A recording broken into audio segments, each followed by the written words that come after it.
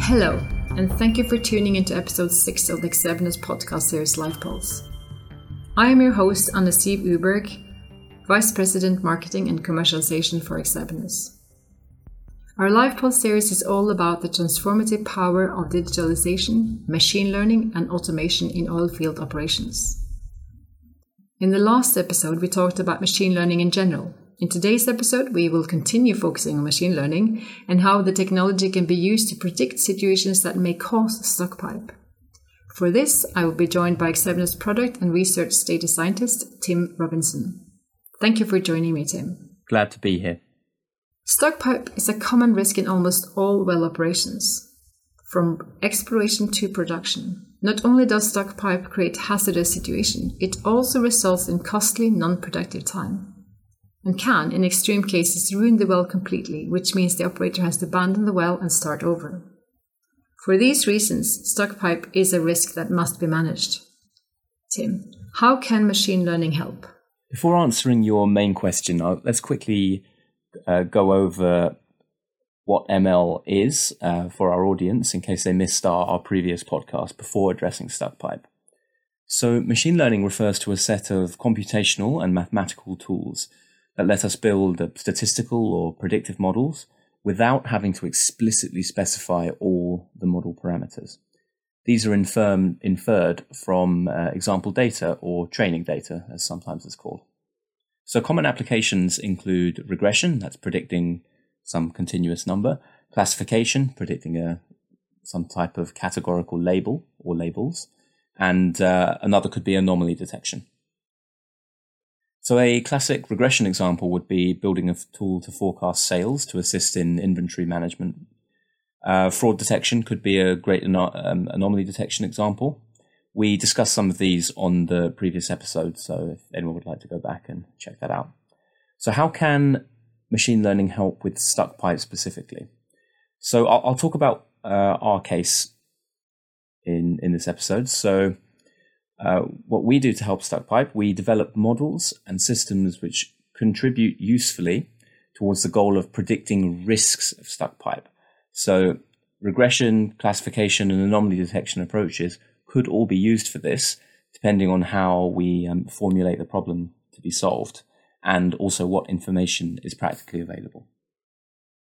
So just to clarify, you're saying our machine learning agents are used to predict stockpipe. So there's a subtle difference here.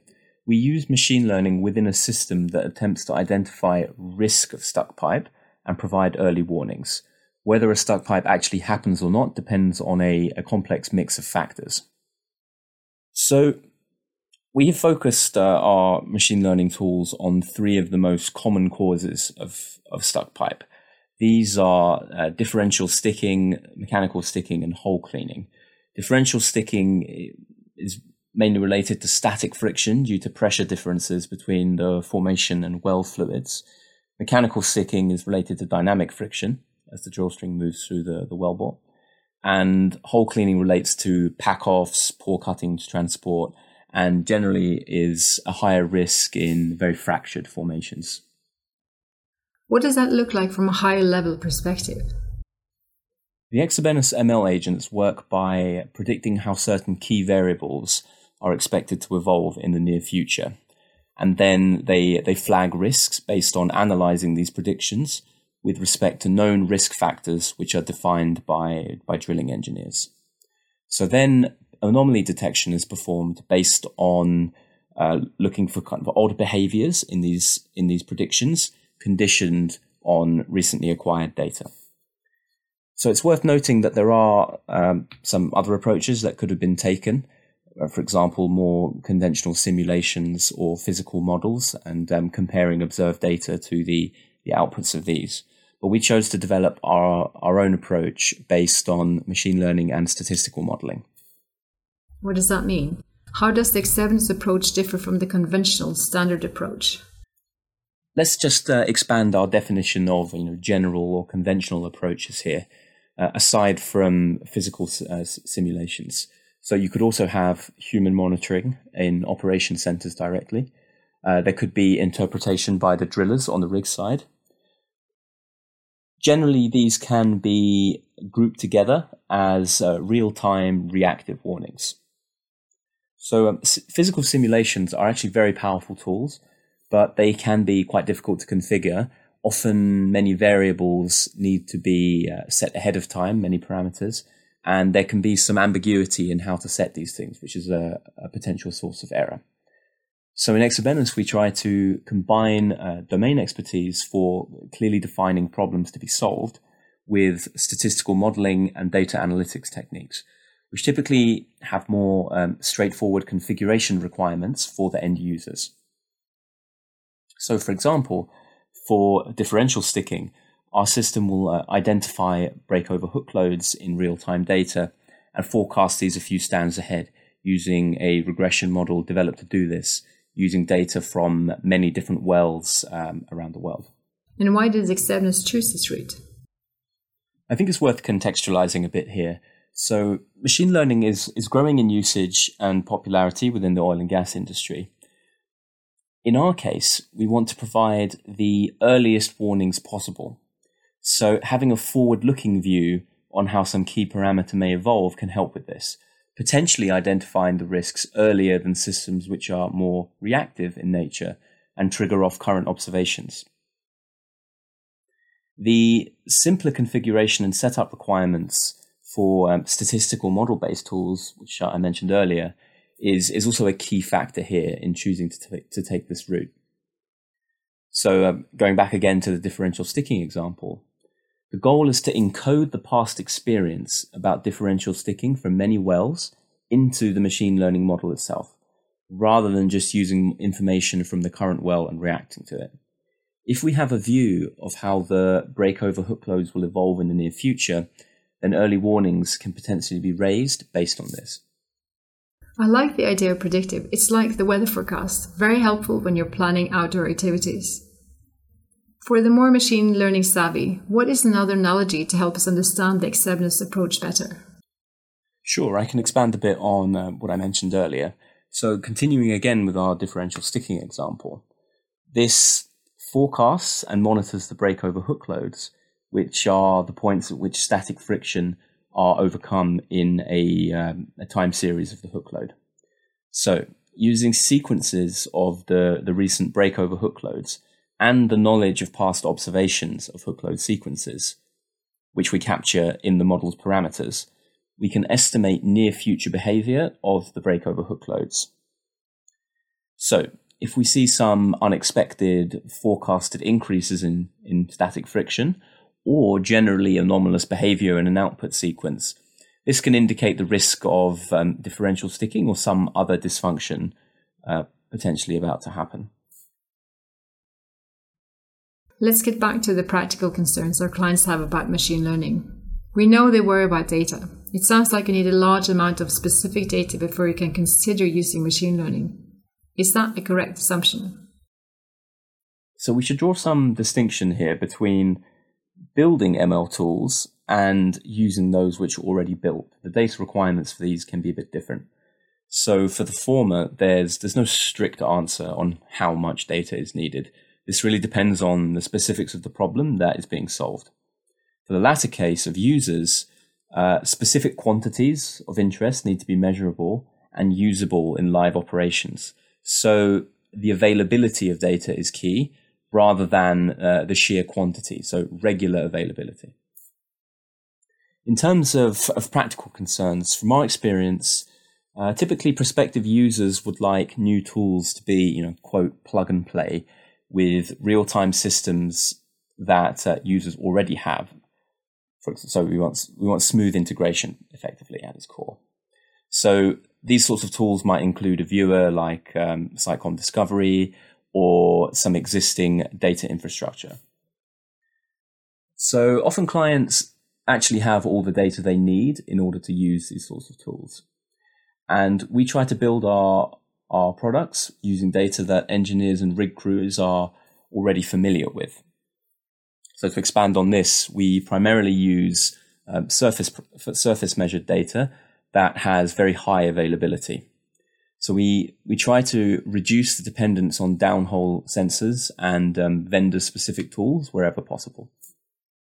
Can you give an example of the sort of sensor data that you use? Sure. So in our case, like I mentioned, the surface data is generally what we are most focused on. So we use the real-time data available from the electronic data recorders. And some of the variables of interest that we would look at would be the real-time hook load readings, the standpipe pressure, mud flow rates, the mud density going into the well, if that's available, and other things such as the bit depth and hole depth and ROP. So mostly readily available surface data. That is great news. Okay, so what about the data quality? That's another question we get a lot. Our clients may have a lot of data, but the quality is not always appropriate. At least that is what they assume. Can you comment on the data quality considerations? Data quality really spans a spectrum rather than being easily categorized into a binary good-bad label. It's typically possible to gain some value with non-ideal data. So even if machine learning models perform less well on a noisy data set or something with some other known imperfections, it doesn't necessarily mean that every single metric that you use to assess these models is just going to go to zero immediately because of some known issues in the data set. So as a result, I think it's very useful to have an idea of the uncertainties or error rates associated with any given machine learning model that's in usage. This should be helpful for informing decision-making processes that relate to the usage of these machine learning models and the kinds of confidence that you should have in their outputs in a given scenario. Earlier, you mentioned training data. Can you explain the concept further? Yep, training data. So I think it's worth first defining what training refers to. This is the process of fitting the parameters of a statistical model. Sometimes this is also called learning in the field. So the data sets we use to do this are the training data sets. So these might be offset well data or just historical data more generally. For supervised learning, which probably is the most commonly used in the industry, training data will have both independent variables, which are sometimes called inputs or features, and dependent variables, which are often called outputs, targets, or labels for classification models. A supervised machine learning algorithm will attempt to find the model parameters that result in some optimal mapping of the training data's independent variables, the inputs, onto the dependent variables, the outputs. For example, linear regression assumes a linear relationship between independent and dependent variables. Strictly speaking, it's a model that's linear in its parameters, and it identifies the model parameter values that minimize the sum of squared errors between the dependent variables from the training data and then the values predicted by the model. Thanks, that really helps. Okay, here's another question for you. We get this a lot as our clients are transforming their operations and trying to increase performance across all of their assets. How is it that machine learning models built for one region can be applicable in another region? We call this model generalization. And thus the key question is, how do you define a modeling process that supports out-of-the-box usage in different geographic regions, with different well types, etc.? Many operators will have global drilling operations, so the ability to use the same tool in many different places is really desirable. So how practically can we achieve this out-of-the-box usage? Firstly, it's good to consider the dataset construction. This means that you have examples of different types of wells present within the various subsets of your data, so you have a representative sample. Once information is made available to a model, we still need to exploit it usefully. So a machine learning model must have enough complexity to model the various underlying data generating processes without being so complex that it effectively memorizes the training data set. This is called overfitting, and performs very badly on new data. How can you prevent overfitting from happening? A good approach is to bake generalizability into the model building process itself. We want maximal independence between training, validation, and holdout testing subsets of the data. For example, if we use a neural network with what's called early stopping, and the validation set is made up of independent wells from the training set, the model will stop training once the generalization to the validation set after each training iteration appears to worsen. So for holdout testing data sets, we can get an estimate of how well a model will perform in the wild. You may have heard this referred to as out-of-sample testing. And finally, another important consideration is to properly communicate the limitations of these models to users based on the validation exercises described above. We want tools to be used within their realms of applicability. It's a responsibility as product providers to let users know where and when not to use the tools. All models will be overfit to a certain extent, so that's why it's really key to get these limitations out in the open. Are there other limitations of machine learning for applications such as stockpipe? Sure. So there are some other limitations to consider aside from the model generalizability that we described before. So we actually discussed some of this in the presentation we gave at the IADC 2021 conference, which is available on Exabenis's YouTube channel. Shameless plug, I know. So if you have sudden events which inherently lack early warning signs, these are of course not predictable. If you have a wellbore instability or a sudden collapse or breakage of a formation, then no matter what tool you have, you're probably not going to be able to predict this. So that's obviously a fundamental limitation. Another example of where you might see this kind of behavior is in the price action of stocks in the equities market. So the events that tend to cause very large movements in prices are often surprises and are just not predictable from the historical values of the stock price. So another thing to consider is previously unseen behaviors or phenomena, which are just, by that I mean it's things which are not in your training data sets, are unlikely to be modeled well directly. So all is not necessarily lost here because in our formulation, these kinds of unseen behaviors may just lead to very abnormal outputs from the model. And this is another way that we can trigger warnings, even if the predictions themselves do not turn out to actually be close to the observed values when they come in. So data quality does remain very important. However, what people perceive as sufficient data quality may not always match reality in either direction of wrongness. This spectrum of quality is key to consider.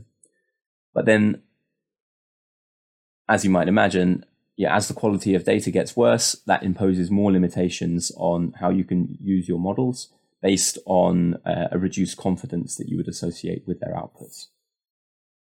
In today's economic environment, timely and better decision-making information is important for increased productivity and reducing time and cost. Digitalization and automation are important, supporting initiatives. Yep, agreed. How do you see machine learning's role in this picture? Machine learning means the real-time operations centers could be able to monitor and support more rigs and remote teams without needing to expand their human workforce. By supporting the monitoring specialists in their decision-making, this can help free up their time to apply their expertise more broadly. They spend less time on the simpler cases and can create more benefit by just focusing on the tasks which require the human intelligence touch. So going back to your point about the operations center's ability to provide a heads up, do you have an example of how early a warning can be provided? Are we talking hours or minutes? Sure, I can share an example from some historical data testing that we did, where we had a pack-off case which resulted in more than 20 hours of downtime, which included working the drill string and jarring. So the reason we use a historical test for this is that we have a clear reference of when an issue event actually happens, and the warnings which are raised by the tool can therefore be properly verified. It also means that the warnings which are raised do not interfere in any way with the operation. So we have a kind of a clear view of which warnings are false and which ones are true, or if any events were actually missed. So going back to the Packoff case, the hole cleaning agent raised a set of warnings 30 minutes and 20 minutes ahead of the issue, the Packoff issue recorded in the dataset. Now, we can't say for sure that this would have been preventable on this timescale, but having this early heads up can only be beneficial at this point. Where do you see this going in the medium to long term? Yeah, so in the medium term, I think we'll see machine learning in the form of objective decision support tools applied to all rigs operating in situations with stuck pipe risks or similar. Tasks requiring extensive domain expertise, I think, will be supported by software, but I think it's unlikely that humans will be fully replaced if there are any kind of major risks associated with these decision-making processes. So in the longer term, I think, and this is purely speculation at this point, I can't see the future, we'll move towards increasingly automated rigs as various technologies mature, and tasks which require less expertise will be gradually taken over by machines and other automated tools. So a smaller human workforce would be capable of fully managing a rig in these scenarios. That is a very positive place to end this podcast. The potential for machine learning in this new working environment is definitely very exciting. There are so many possibilities, and we seem just to have scratched the surface. Thank you, Tim. My pleasure. Thanks for inviting me on. And thank you to our listeners. I hope this podcast gave you some ideas for how you can use and deploy machine learning in your operations. Watch for the next episode of LifePulse on the Exabenus website, on Spotify, iTunes, or wherever you listen to podcasts. You can also find the recording on our YouTube channel. By subscribing, you get an email when the next episode is available. Be sure to use the link on the Exabenus website or YouTube channel to send us your questions or comments. Thank you for joining us, and bye for now.